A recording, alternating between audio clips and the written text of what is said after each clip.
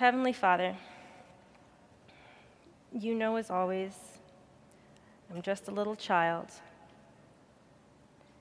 but you, O Lord, are my Father. I am the clay and you are my potter, and I am the work of your hands. Lord, I pray this morning that you would set me aside and lay me low, and that you alone would be exalted, that your ways would be beautiful before our eyes, and that you would be with those listening here live and those listening via 3ABN or over the internet. Father, that just every hearer would not hear me, but that they would hear the words of Jesus to them. Whatever our individual needs are this morning, that you would minister to them through your word. You are our God, and we exalt you. We love you. We praise you. We thank you. Thank you most of all for Jesus. It's his name we ask. Amen. So if you looked in your program, it said the Sabbath School lesson study is for this morning, what I'm giving you. And it's too bad, really, that we can't actually have a Sabbath School discussion, because I was just so touched and moved by the lesson study this week. This whole quarterly has been just wonderful. And if any of you did not study the lesson study this week, that's certainly no condemnation, because it's easy to, there's so much out there to read, so much to pack into our devotions that maybe some of you didn't get a chance to study it. If you didn't, I would appeal to you to just go back and study it just to receive the blessing yourself, because it is just beautiful. But it's too bad that we're not in our own little local churches that we could just, or here, just break up and have discussion, because there's so many practical things. Since we can't do that, and since you're just going to have to listen to a monologue from me, I'm just going to share with you some of the things that I learned from this week's Sabbath School, what God has impressed my heart with. And I would just appeal to you as you listen to it to just think about the truths of the Word of God as were brought out in this week's lesson study, and how he may want to apply that to your life, even as he has challenged me to apply it to my life. So to start out, let's turn to the Gospel of John in your Bibles, John chapter 1. And we're going to go to verse 14. This is a very familiar verse to all of us, but it is so incredibly rich and deep and profound. Let's seek to listen to it and to read it with new ears and eyes. And the Word was made flesh and dwelt among us, and we beheld his glory, the glory as of the only begotten of the Father, full of grace and truth. That sentence touches me so much, or that phrase, full of grace and truth. So the main idea behind redemption is this drawing close. You think about the very beginning, when iniquity entered our universe. Here we have Lucifer, who is the closest to God of any created being. God created him specifically to be the closest of any other created being to God, the anointed cherub who covered, the one who walked up and down in the midst of the stones of fire, the one who beheld the ceaseless glory pouring off of God, the one that knew him better than anyone else. And as we read in the Bible and in Desire of Ages, Ellen White describes very poignantly how Lucifer left when he's cherishing these ideas of his own importance, which how do you cherish ideas of your own importance in front of God? Iniquity is a mystery. But as he's cherishing these ideas of his own importance, and he's disgruntled that Christ had gotten exalted and all these things that had happened, he's frustrated about this, so he leaves the immediate presence of God, and he goes out and he starts spreading dissension amongst the angels. And think about the power of his arguments, because the angels have, never been lied to in all of their existence. They don't even understand the concept of a lie. So here comes Lucifer, the one being in the universe who is closest to God, the one being who stands in his presence. He starts saying things about the character of God and how our freedom is over and this and that and the other. And the angels who have never been lied to, they're like, Lucifer is closer to God than anybody else. How can you discredit what Lucifer has to say? And his lies took a tremendous amount of power there in heaven. Then he comes down to earth, and Adam, who was also created close to God, not as close as Lucifer was. Obviously, he was created, he was here on earth, but had the blessing and the privilege of visits of God and of the angels.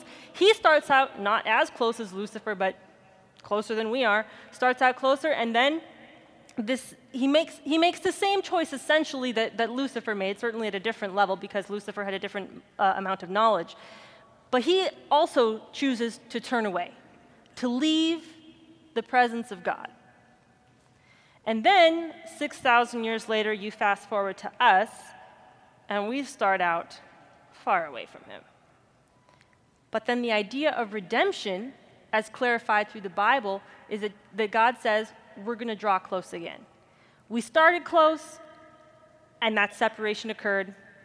Now we're starting with a separation, and we're going to draw close again. To see that if human beings can get back close enough to God that they can see, obviously not with our actual vision, but through the eyes of faith, if we can see God and understand who he is, that maybe we'll decide to ditch this sin thing. To draw close again, but of course we can't get back to God, so what does he do? The Word becomes flesh and dwells among us. And he did it even before he came to earth, practically, right? He said, when the Israelites were in the wilderness, let them make me a sanctuary so that I can do what? Dwell among them, so that I can be amongst them, so that we can be near each other, we can mingle with each other, we can be around, that there's this closeness, not them down here and I up there, and there's this great gulf in between. No, so that we can be close. This concept of drawing close, it's the bottom line idea of redemption. So then, God becomes Emmanuel, God with us. I mean, he always was. But he does it in a way that we can understand. He comes to live on this earth. He was in the world, and the world was what? Made by him. And the world knew it not. Phenomenal. He was in the world, and the world was made by him. Everything he could see, made by him, and the world knew it not. He came unto his own, and his own received him not. This is where it's so profoundly beautiful to me, that when he became flesh and dwelt among us, there's this parenthetical thought in that verse, in verse 14, the one we read, John 1:14. There's this parenthetical thought that says, we beheld his glory, the glory is of the only begotten of the Father. And that parenthetical thought is so profound that I think it can sometimes distract us from the thought of the verse minus the parenthetical thought. Now, you don't want to remove it entirely, but if you read the sentence minus the parenthetical thought, it says that the Word became flesh and dwelt among us, full of grace and truth. His dwelling amongst us was full and characterized by this: grace and truth. Grace and truth. In every interaction, in every word, in every thought, in everything that he did, it was grace and truth. It was defined by it. I am profoundly blessed. And this is what he desires us to now do, right? He says at the very end of his life, after he's washed the disciples' feet, he's like, listen, I have left you an example. And if washing Judas' feet is not the epitome of grace and truth, what is? But after he finishes this, he gets up and he's like, listen, I have left you an example so that you should do as I have done. Translation, the way I have lived among you, the way I have served you, this is the way we are now called to live amongst each other, amongst the world, amongst those that don't know his name, just the way he lived amongst us. And he says, if you know these things, happy are you if you do them. Grace and truth. I am blessed to be married to a wonderful, wonderful man whose life has redefined grace and truth to his wife. Profoundly blessed. And just a week ago Friday, so a week from yesterday, it had been an ordinary Friday. I was at home, and it was late afternoon now, and I was cleaning the house, and we live in this absolutely adorable tiny house in Tennessee, in the beautiful rolling hills of Middle Tennessee. Incredible life there. Anyway, I love my tiny house with all my heart. And so I was in there, and I was cleaning it and putting fresh cut flowers out and just delighting in my little home. And my honey was outside somewhere working, and so I was looking forward to when he got back. And it was about 45 minutes before, an hour, 45 minutes before we were going to have our sundown worship. And I was just wrapping up there. And I went over for some reason, to pick up my phone. It was on the kitchen counter, and I picked up my phone, and on my phone there was a text from my mother, which she had sent some time before, but I hadn't seen it, letting me know that one of the most important people in the world to me had died. 2 words. So-and-so, she put the name, died. Little emoticon with tears coming down. I'm looking at my phone, and it was perfectly unreal to me. I'm like, how can that be true? How can that be for real? 6 months ago, she was at my wedding. She was in my wedding. I never got to write her a thank you note for the last, most beautiful gift she had ever given to me. This is a person that is one of the most important people to me on earth. And I never got to say goodbye to her at my wedding because of all the, the busyness of trying to get out of the reception. So many people there to say goodbye to, and trying to get out to take pictures before the sunset out in the snow. And now, so I never got to say goodbye to her at my wedding, and now she's gone. You mean to tell me I'm never going to see her again? And I was just like perfectly numb. It was like 100% unreal to me. So I set the phone down, and I started going back to just finish the last touches on my house, but then I couldn't do that either. So I'm just sort of standing here in this state of perfect limbo. And then I'm like, well, this is true. I want to find out how. So I pick up my phone to FaceTime my mom. And I FaceTimed my mom, and when her face showed up on the screen of my iPhone, her face was streaked with tears. And the combination of seeing her face streaked with tears, and at that moment my husband opened the door and walked in. And between that combination of his presence and her face, I dissolved. And for the next, I don't even know how long, the rest of the cleaning in my house did not get done. I was almost done anyway, but it did not get done. And I was lying on my bed trying to wrap my mind around this reality that she was gone and I would never see her again, with zero closure. Zero closure. And as the evening wore on, we had our sundown worship, but of course I'm totally emotionally out of whack now. And a couple other things happened that evening that were unrelated to the loss of this precious person, but and unrelated, frankly, to my husband, and it was certainly not his fault. But a couple things happened that, in my already very hyper-emotional state, really bothered me. And in that state of, so-and-so is dead, I cannot believe this, and I cannot handle this, and this is too much for me, I had no warning that she was going to die, and anyway, needless to say, long story short, I ended up being quite difficult with my husband. And allowing the little things, really, that bothered me to just bother me, and I was refusing to be comforted, and I was just generally being difficult. And my husband was so gracious and kind. And you say, well, of course he was gracious and kind to you if you just lost somebody that was super important to you. But listen, even if you lose someone that was incredibly important to you, that's no reason to be difficult with your spouse. And he was just so gentle and so kind that it really broke my heart.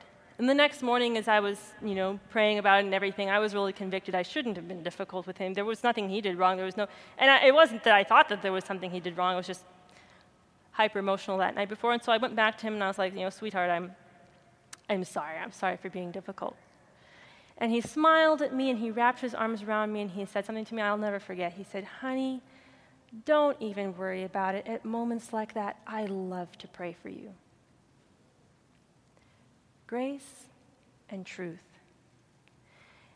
And grace and truth are what enable us to impact another life with blessing.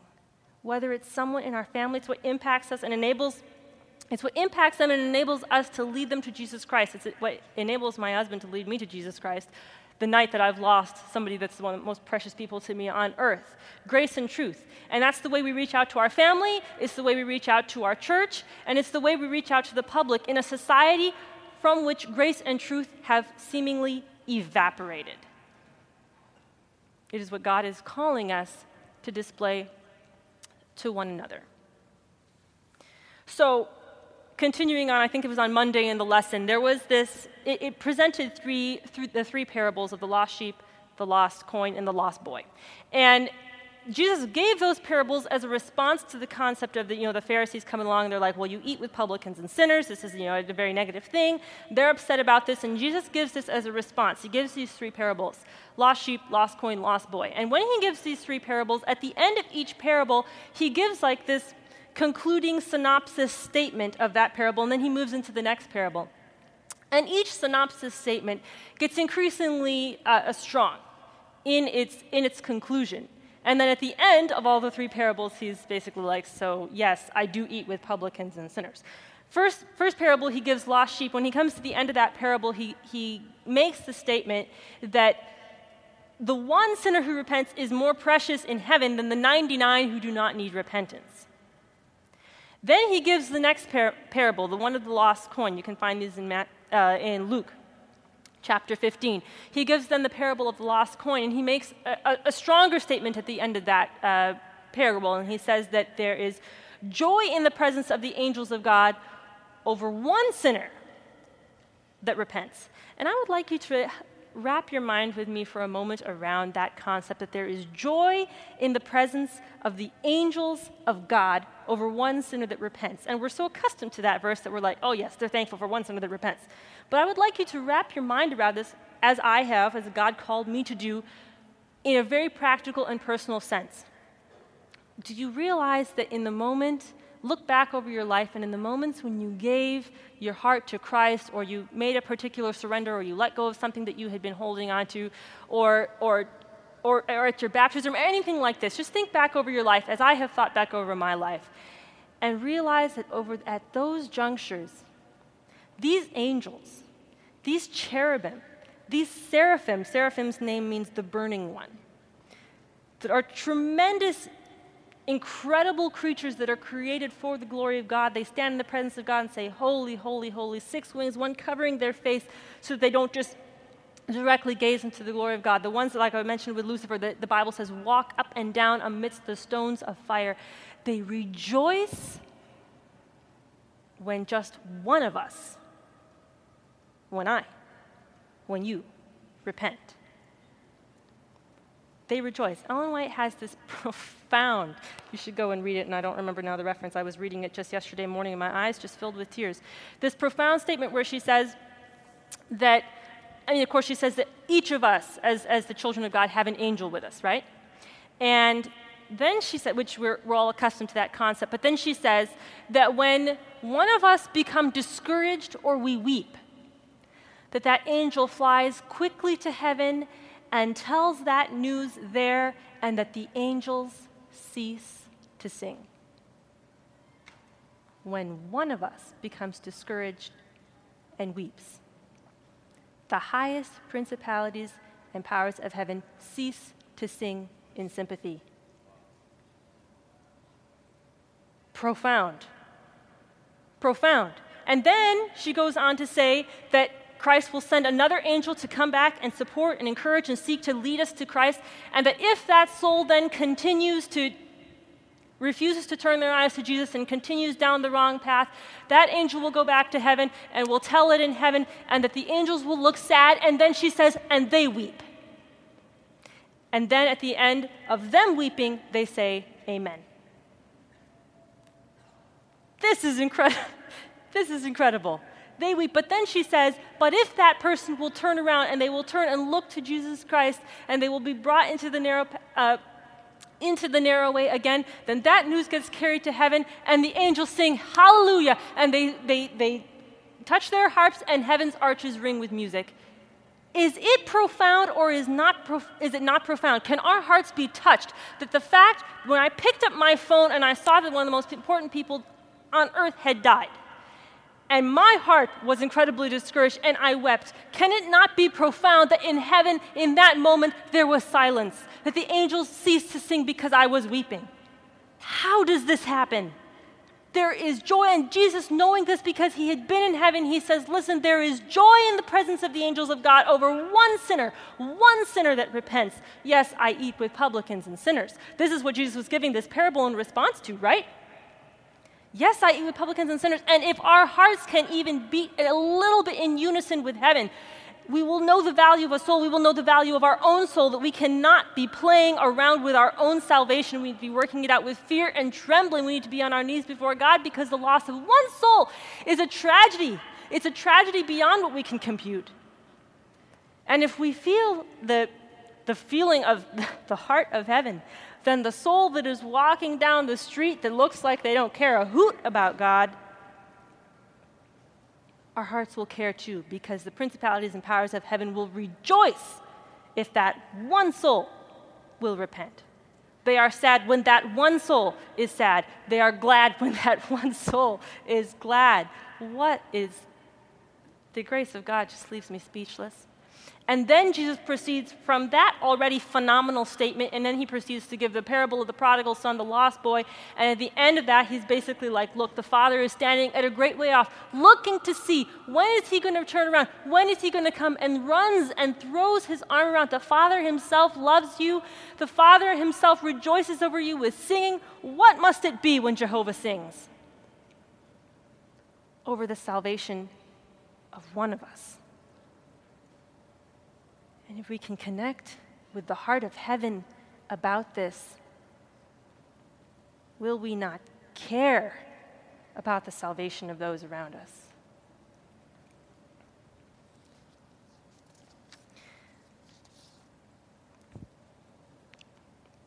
So as I was studying this quarterly, which is about mingling with other people and desiring their good, I was sitting on my bed, and because as I said, we live in a tiny house, and so every bit of space is precious. So our bed is up against the wall, and I sleep right next to the part that's up against the wall. And on that whole side of the wall on our bed is a really large window that my parents gifted us when we were remodeling our tiny house. And so, like, basically that entire side of that entire wall, the length of our bed, is just glass. And it is beautiful, because outside of that window, there's this beautiful green field that slopes down and slopes back up and disappears into the woods. And the deer love to come every morning and sometimes in the evening as well, and they play in that field and eat. And great. So I love sitting there and just having my devotions looking out over this field. So I was thinking about the quarterlies. I was sitting there in my bed, just looking out over the peaceful green. And I was thinking, the concept of mingling is not a new concept, right? I mean, we all know that Jesus did it.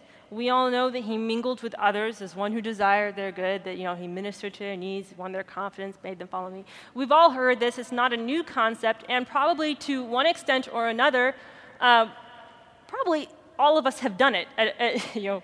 Some of us more, maybe some of us less, but all of us have done it to one extent or another. So I was thinking, we're studying this, I'm studying this, and I know it's important, and I value it, and I've done it, but what is going to give this mingling the power that the mingling had when Christ did it?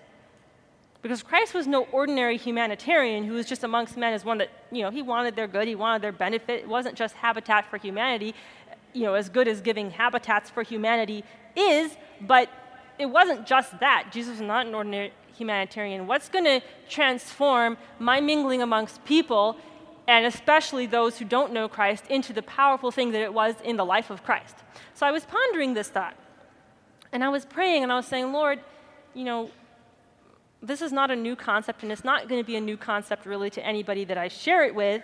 Yes, grace and truth, and that love for one another, and to recognize the value of a soul and the preciousness of every single soul in the eyes of heaven. But what is going to unleash this mingling to have real power in the world around us? And as I was sitting there, this verse came to mind. 2 Corinthians 8, verse 9. It's a familiar one. For ye know the grace of our Lord Jesus Christ, that though he was rich, yet for your sakes he became poor, that ye through his poverty might be made rich. My husband, when he's speaking, he often says this: what proves love to be genuine? Let's say there's there's a man and he tells a woman that he loves her. How does she know that that is true? If he purchases her a bunch of stuff, does that make it true?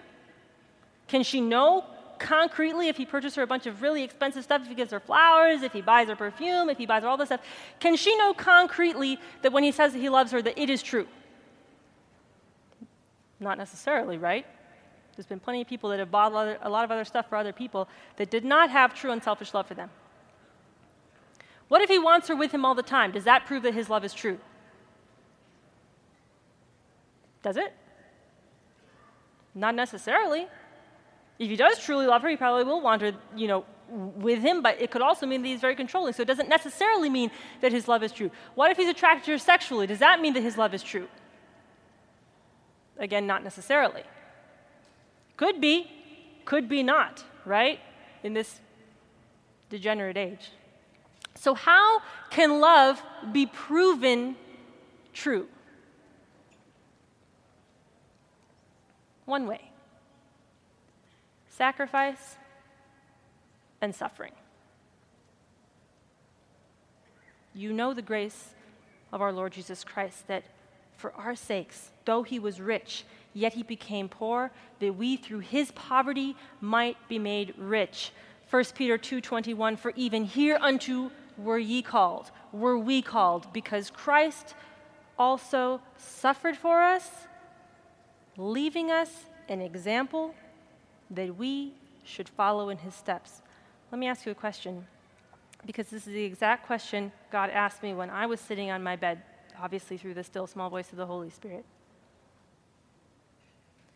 How can you know that you love the world around you?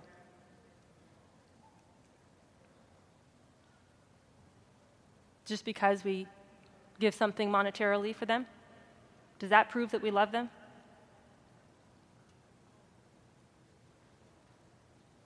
Just because we mingle amongst them, does that prove that we love them? There is one way that our love for the souls for whom Christ died can be proven. It is the exact same way that Christ himself proved his love, and that is through sacrifice and suffering. Hereunto were ye called. Christ suffered for us, leaving us what? An example that we should follow in his steps. So my wonderful little beautiful tiny home tucked in the beautiful rolling hills of Tennessee that I love so much, and when I step out of my tiny house, there's this sloping green lawn, and then when I get down, there's my garden. Let me tell you, there is more organic produce in that garden than we can eat times I don't even know how many. And so I go down, and the average time between when I pick produce, the food that I eat out of my garden, and when I actually eat it is probably maybe half an hour to 45 minutes. It is so fresh. It is so good. It is such an ideal life. I don't pay, my grocery bill is like this because I eat high-quality organic produce out of my garden. I love it. I love the beauty around me. We live right near Paul's family. I love my family. I love my relatives. I love seeing my family when I come to a place like this. I live a beautiful life. I live an ideal life. So how do I prove that I love the world around me? Let me tell you what God has been telling me. Child, you need to be willing to suffer for someone. Not some kind of penance where we need to whip ourselves, but that we need to be willing to give ourselves up enough to actually suffer. That's what Christ did. Christ was not an ordinary humanitarian, as I said. The reason why his mingling amongst us was with such power is because he gave up so much to do it. And when you're willing to suffer that much for someone else, your love is not a lie. And it is that love that gives your mingling so much power. 1 John